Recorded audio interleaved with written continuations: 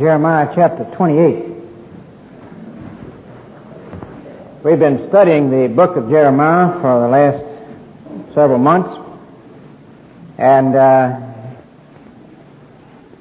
Jeremiah prophesied before the fall of the southern kingdom of Israel, known as Judah. There were actually several falls in the process of falling, several times that they were conquered before they were finally carried away captive into Babylon, and the city was destroyed. And you have a succession of kings. When Jeremiah began his prophetic ministry, he began under the good king Josiah, who sought to bring about a biblical reformation and the reestablishing of the correct worship in the temple, the calling of the people together to observe the Passover and this type thing. But King Josiah went out and met the king of Egypt, Pharaoh Necho, in war and was killed in 609 B.C. And then you had a quick succession of other kings. The one that succeeded Josiah was Jehoahaz, who only lasted 3 months, and he was removed by Necho, and a vassal king was set up. And in effect, they were subject to Egypt. The vassal king was Jehoiakim. But then in 605 B.C., Nebuchadnezzar II came to the throne in Babylon, and he defeated the other superpower, the Egyptians. And at this point, God's word to his people there by the prophet Jeremiah was that they should submit to the vassalage of Babylon, to the king of Babylon, which was now the major power. But Jehoiakim submitted initially, and during that initial submission, Daniel and some other Israelites were carried away to Babylon to be raised there. Then he began to again flirt with rebellion, joining hands with Egypt, in effect against Babylonia, and beginning to rebel. And in 598, in December, the Babylonians came and besieged the city. Jehoiakim, the king, died, and Jehoiachin reigned in his stead for 3 months. The city fell in March, and Nebuchadnezzar deported Jehoiachin and his court to Babylon. Also, Ezekiel went into captivity in Babylon at that time. Then he set up Zedekiah. Nebuchadnezzar set up Zedekiah as the vassal king over Judah. And the Babylonians pillaged the temple of the Lord and took away some of the vessels of the temple along with these captives. Zedekiah again begins to court Egypt's favor. And Jeremiah is sent to this new king with the same message, to submit. We have this in the 27th chapter of Jeremiah in the 12th verse. I spake also to Zedekiah, king of Judah, according to all these words, saying, bring your necks under the yoke of the king of Babylon and serve him and his people. He said, if you do that, God will allow you to remain in the land. If you do not do that, you'll be carried away captive for 70 years. And to dramatize his message, God had Jeremiah make a wooden yoke. Chapter 27, verse 2. Thus saith the Lord to me, make thee bonds and yokes, and put them upon thy neck. And so Jeremiah goes around carrying this yoke on his shoulders to act out his message. They were to come under to the yoke of the king of Babylon. False prophets kept stirring the waters. False prophets kept saying, no, don't do that. That the Lord is going to deliver us from Babylon and so on. And one of the strongest of these was a man by the name of Hananiah. And we meet him in the 28th chapter of Jeremiah. First we have the prophecy of peace by Hananiah in verses 1 through 4. It came to pass that the same year, in the beginning of the reign of Zedekiah, king of Judah, in the 4th year and in the 5th month, that Hananiah, the son of Azur, the prophet, which was of Gibeon, spake unto me, Jeremiah, in the house of the Lord, in the presence of the priests and of the people, saying, Thus speaketh the Lord of hosts, the God of Israel, saying, I have broken the yoke of the king of Babylon. So here's his prophecy of peace. I have broken the yoke of the king of Babylon. Apparently, as Jeremiah goes into the temple wearing this yoke, it arouses Hananiah. And he boldly stands up and says, that yoke is going to be broken, is broken. Thus saith the Lord. And he also prophesies of the bringing again of the vessels and of the captives. Verse 3.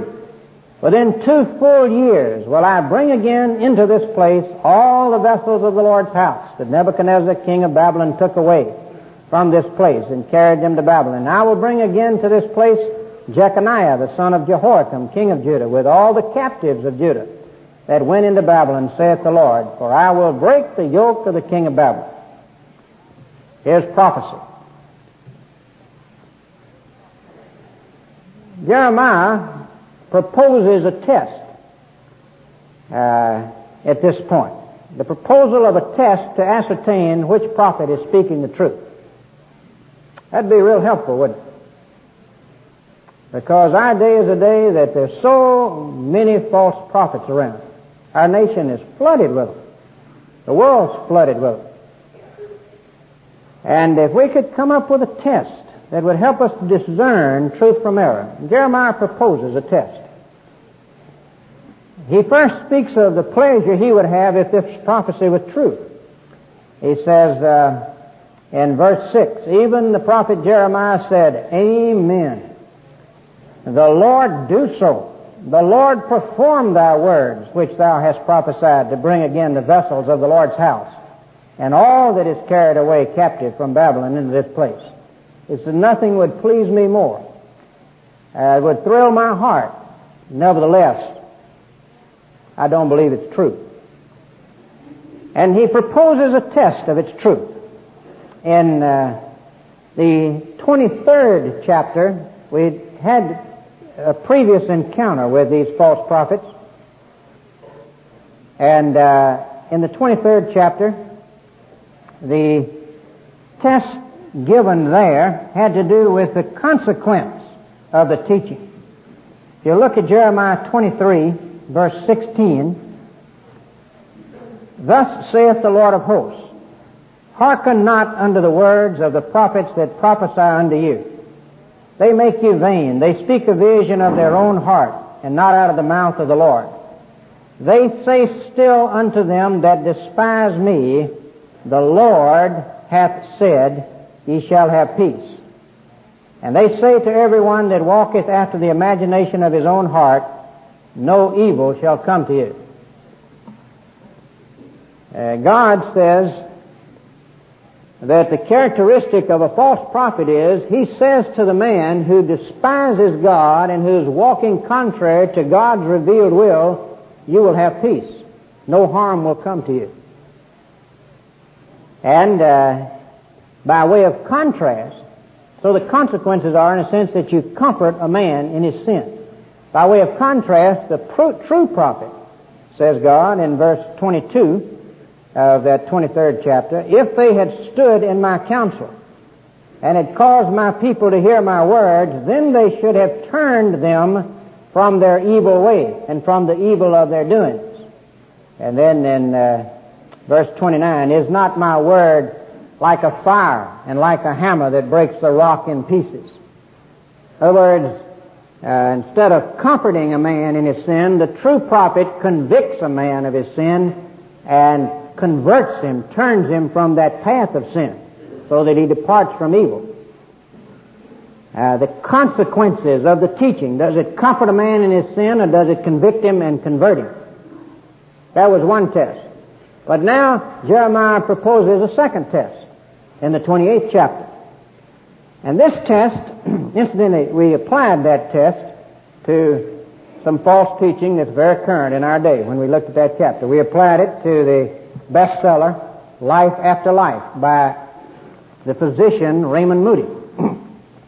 And as he's done research into those who have supposedly died, had out-of-body experiences where they have had a consciousness when they were apparently dead, then they've come back to life, and they've told of meeting a being of light. And this being of light would ask them, what have you done with your life to show me? But, he said, the being all seem to agree, does not direct the question to them to accuse or to threaten them, for they still feel the total love and acceptance coming from the light, no matter what their answer may be. In other words, they comfort a man in his sin. Where there do you have any requirement that a man know Jesus Christ, or that he have the one mediator between God and men, the man Christ Jesus, as his Savior? Where is any requirement of blood being shed for our sins, Christ's blood, and so on? It's not there. All, regardless of their life that they've lived, regardless of their beliefs, regardless of their religion, all feel the total love and acceptance of this being.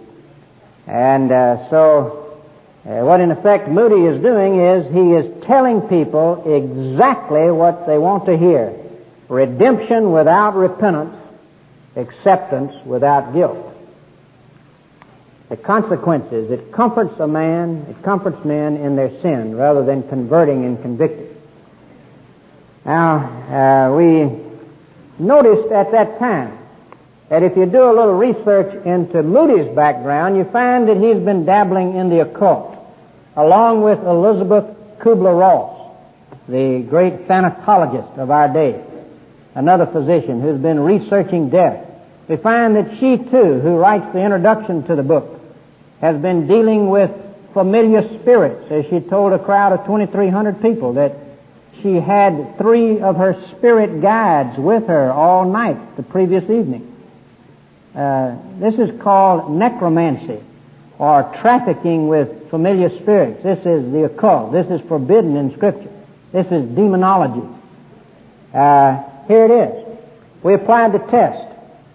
Now, the test that he brings forward now is not the test of consequence of the teaching, but it's the test of the consistency of the teaching with the pattern established by the recognized leaders of the people of God through the centuries. In chapter 28 and verse 8, the prophets that have been before me and before thee. This is Jeremiah addressing Hananiah publicly. Hananiah, you prophesied of peace. I want to remind you of something. The prophets that have been before me and before you of old prophesied both against many countries and against great kingdoms of war and of evil and of pestilence. They were prophets of doom. They didn't prophesy peace when a nation was going on in its sin. Now, Hananiah, you represent a break with the past. He says, the prophet which prophesieth of peace, well, when the word of that prophet shall come to pass, then shall the prophet be known that the Lord hath truly sent him. Actually, even that would not be a final test, because a false prophet may prophesy the future truthfully on occasion. A false prophet may predict a future event through Satan's power. You have in the book of Acts the woman who was a fortune teller, out of whom Paul cast a demon. And then her masters had them thrown in prison because she could no longer tell the future. We've had instances of that kind of false prophecy in our day, as we had the prediction of the death of Kennedy and so on. But when you test the other teaching that came from that same source by the Scriptures, it was utterly false. Plus, many times the predictions missed. Over in Deuteronomy 13, it says that if a prophet speaks to you to depart from the revelation that God has given, and if he shows you a sign or a wonder, and the wonder come to pass, you still are not to follow that prophet, for the Lord your God proveth you. God tests you whether you love him and will obey him with all of your heart.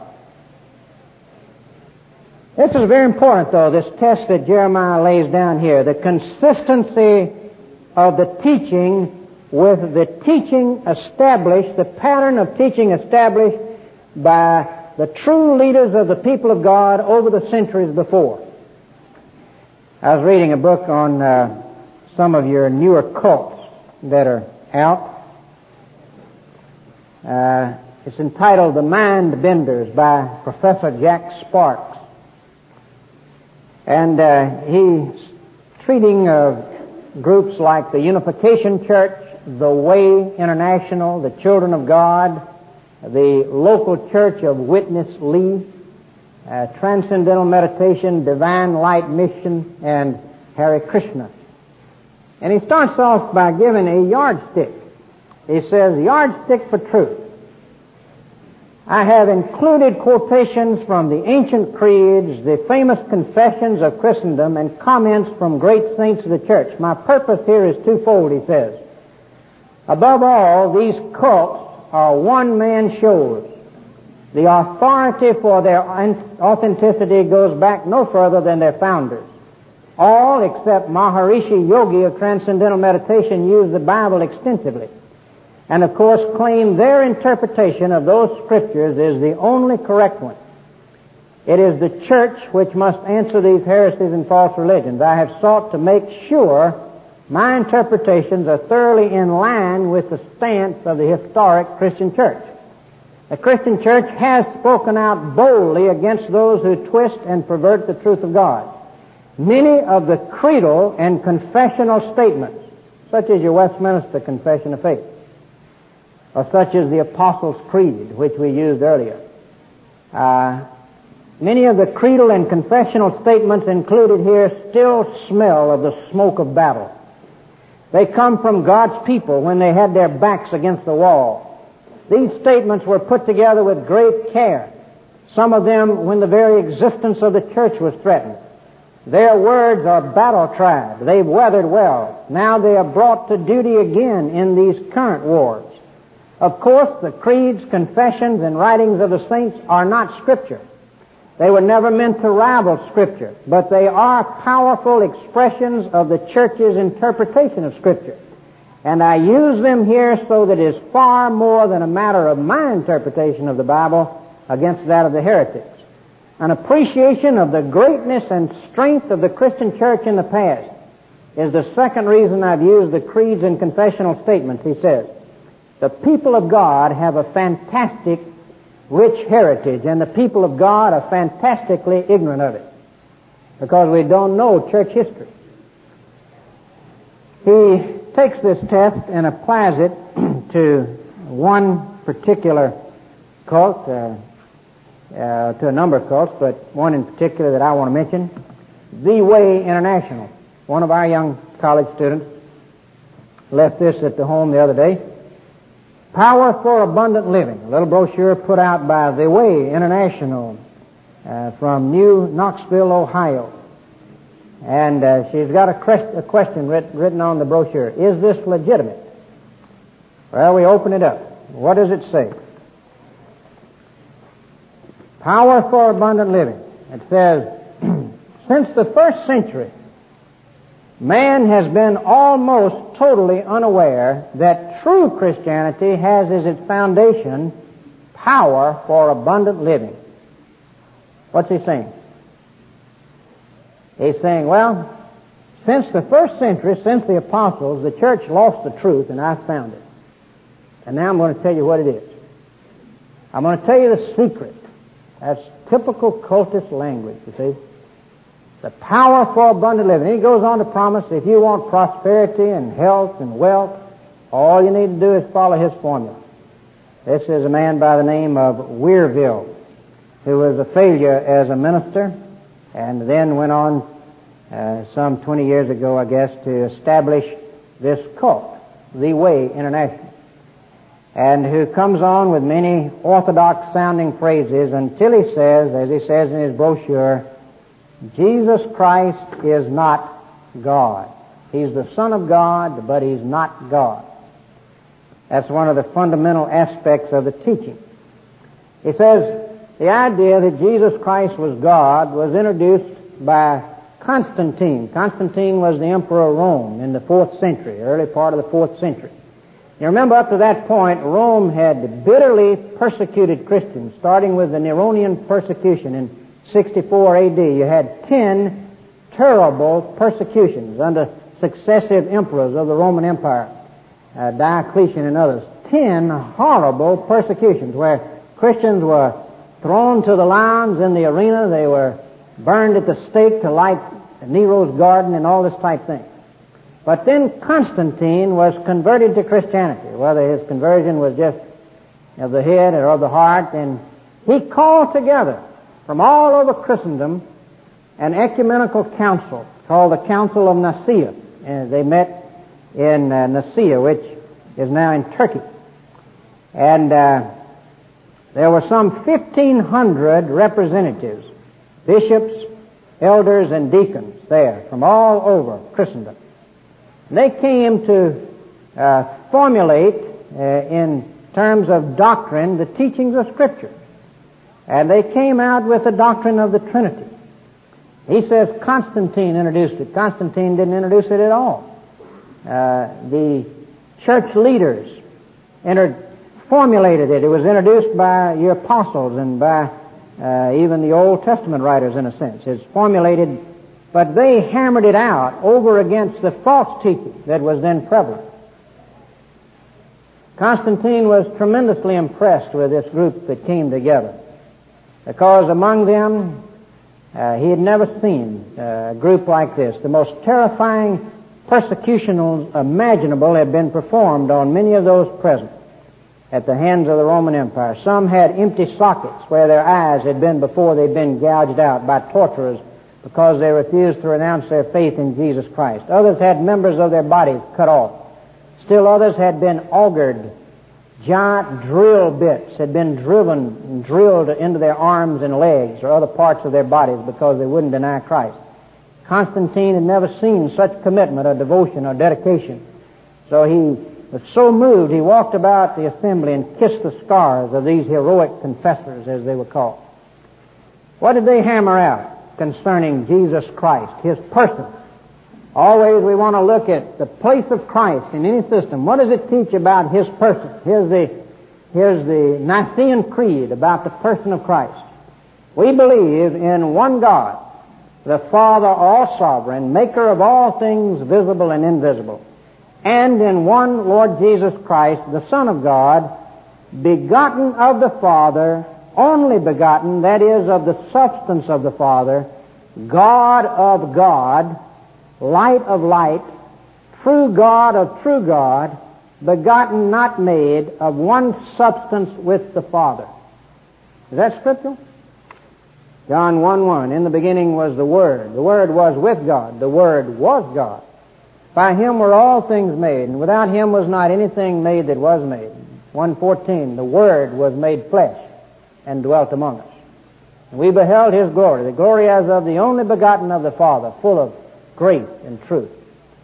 Over in Hebrews chapter 1, the point is made that God never said about any of the angels what he said about the Messiah in the Old Testament. He said about the Messiah, "Thy throne, O God, is forever and ever." He refers to him as God. Very God of very God. And of course we also want to try the place it gives to the work of Christ. Does it have Him dying and paying for our sins in full, a finished work on the cross? What does it do with the way of salvation? Is man saved as a sheer gift by grace through repentance and faith, through trust in that crucified, risen Savior as the one who paid for his sins, or does man in some way earn his salvation? The Scriptures teach salvation by grace through faith in Christ crucified and risen. The Way International brought to the yardstick of the great historic statements of the church. Doesn't meet the yardstick. It doesn't measure up. Doesn't measure up to the Scripture. It's interesting and kind of tragic. Sparks violates his own rule. When he gets around to discussing what we should believe, and he handles the Lord's Supper, he comes up with a novel concept of the Lord's Supper, one I've never read anywhere else. And in Christianity, let me tell you something. If it's new, it ain't true. And if it's true, it ain't new. Just settle that down in your mind. We're at 2000 A.D., okay? And the men have studied the Bible before us who believed it and had a little sense. And God did give to His church during this 2,000 years a few godly leaders, like Luther and Calvin and Wesley and others. And so when you come up with a whole novel interpretation of the Lord's Supper, you better suspect your interpretation. The false teaching back in Jeremiah's day was a terribly serious matter, because it was going to lead the nation into bondage if they followed these false teachers. Terrible bondage. It's serious in our day. Think of what our nation is facing. If our nation does not turn back to God, God is going to have to judge our nation. Down in Dade County this week, they're going to take a vote on whether to reverse a Dade County Metro Commission ruling that the private schools, not the public schools, the private schools in Dade County, Florida, cannot discriminate and fail to hire homosexuals to teach their children. Cannot discriminate. That's the way the law reads now. Anita Bryant and others have been fighting that, and been fighting the leaders who are pushing that ban of discrimination be removed. She is fighting to get that decision of the Metro Commission reversed. This is going to be a pace setter. This is going to be precedent setting as to what happens in our schools of our nation and in our nation. How we handle the matter of homosexuality, sodomy, for which the Canaanites who were in the land of Egypt, God said the land vomited them out because of such practices. That God judged them for that and drove them out before His people to whom He gave the land.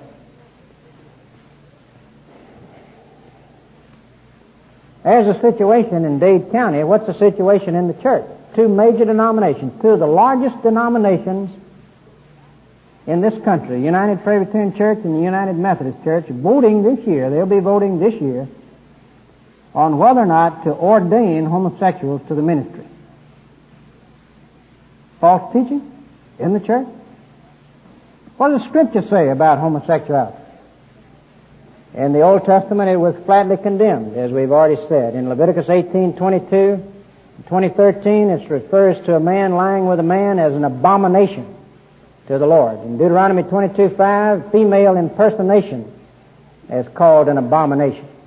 1 Corinthians 6, over in the New Testament, Paul says that the effeminate and homosexual shall not inherit the kingdom of God.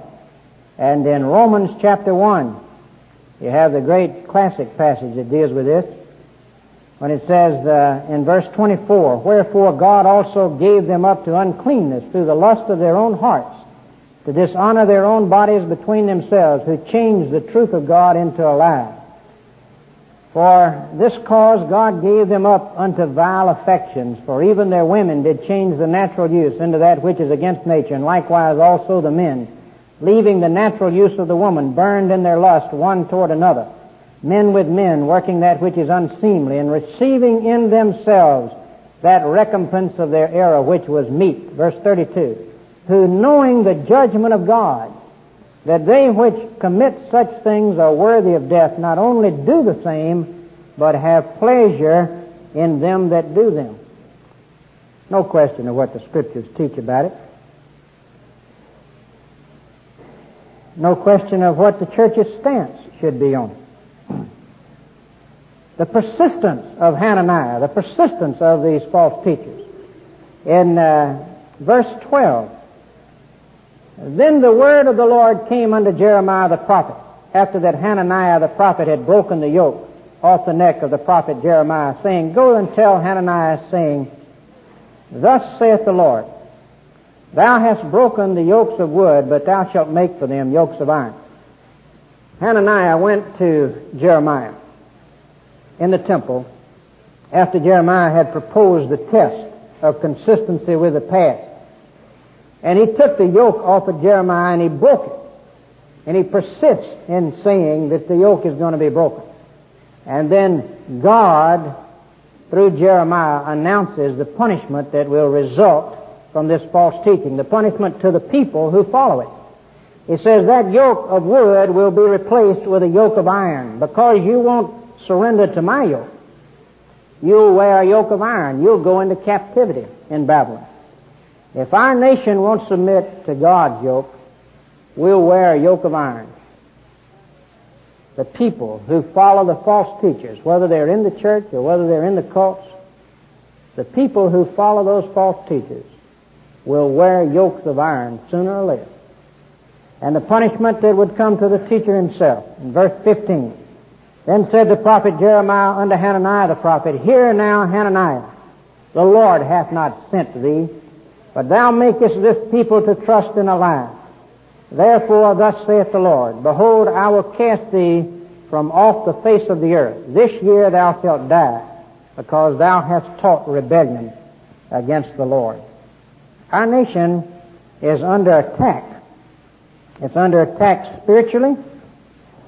Calvin Miller, in writing on transcendental meditation, which he calls transcendental hesitation, he says that the people in America are not alert to what's happening. He says only a few years have gone by since Jonathan Livingston Seagull was written. And most of us now know that Jonathan Livingston Seagull was no run-of-the-mill Christian seagull. He wasn't even a Western secular seagull. Jonathan Gull had actually learned his high flying from Siddhartha some 2,500 years ago. Jonathan died in his biography, and yet he didn't die, for he merely struggled with his dharma until he became united with the upper levels of transcendence. He was a Brahman bird, if ever there was one, and such a subtle guru that 7 million Americans learned the secret of union with the infinite without ever realizing they were in school. Very subtle. Incidentally, the book by Moody, Life After Life, on the back of it, we have a commendation of it by Richard Bach, the author of Jonathan Livingston Seagull. I'm delighted to read straight, honest research that dissolves ancient fear and mystery, he said. Of course, if you do a little research on Bach, Richard Bach, who wrote Jonathan Livingston Seagull, to find out his background, you find he'd been dabbling in the occult, and that he received the book by automatic writing. As he was walking along the beach one day, he heard a voice say, Jonathan Livingston Seagull. He ran home and started writing as the book was dictated to him by a voice. He wrote part of the book, and then the voice stopped. 8 years later, he woke up at 5 o'clock in the morning and heard the voice again, sat down, and took down the rest of the book as it was dictated to him, after he'd been dealing with the occult and with mediums. We're under attack. and we don't even know it. And it's real serious because our nation is going to go under or survive. It's going to wear a wooden yoke or an iron yoke according to how well we respond to the attack. Christians, study church history. You go get the little book, The Story of the Church, in the bookstore, and you learn something about church history. Read the history of these Christian councils, the history of Christian theology, as it's called. Get some knowledge of that. When we offer church history in the Sunday school classes here and the seminary classes, you take it and learn something of this. Have a yardstick to test truth by. God has given His church a fantastic heritage. Let's use it. And then share the gospel. Share what you know. Share the truth. Stand up. Let's support those who stand up for the truth. Let's support Anita Bryant. The gays are supporting her opponent, John Campbell, who runs 40 gay bathhouses, health clubs. $300,000 sent from gays across the country down to Florida to influence the way the vote comes out this week. Are we praying about that? Are we praying for Anita Bryant and those other Christians down there? Are we supporting them as we should? Are we speaking up? If you're not a Christian, you submit to the yoke that Jesus offers you, or you will wear an iron yoke. Jesus said, "Come unto me, all ye that labor and are heavy laden, and I will give you rest. Take my yoke upon you and learn of me, for I am meek and lowly of heart, and ye shall find rest unto your souls." Take His easy yoke. Don't fashion yourself a yoke of iron. Let us pray. As our hearts are bowed, let's unite our hearts in prayer for this situation down in Dade County, for Anita Bryant, and for the others that are fighting the evil of homosexuality there and the promotion of it. Lord, we would lift up those down there in Dade County that have taken a stand on your word, a stand that's in accord with the great historic position of your church over the centuries. Father, we pray for them. We pray that you would overturn that ruling of the Metro Commission. We pray that this referendum would overwhelmingly defeat that ruling, and that there would be the discrimination against those who live a lifestyle, Father, that is so utterly out of accord with the Scriptures, and who would pass that on, Father, as they had opportunity. Father, we pray that you would bless Anita and those others there and uphold them. Father, we would pray that any present right now who have never submitted to the yoke of Christ, trusted Him as their Savior, surrendered to Him as their Lord, would do so. If you've never committed your life to Christ, why not pray in your heart right now? Lord Jesus, I don't want to fashion an iron yoke for myself. Lord, I take your yoke upon me. I receive you as my master, because I know you're a good master and that I need a master. Lord, change me, control and remake me. In Jesus' name, amen.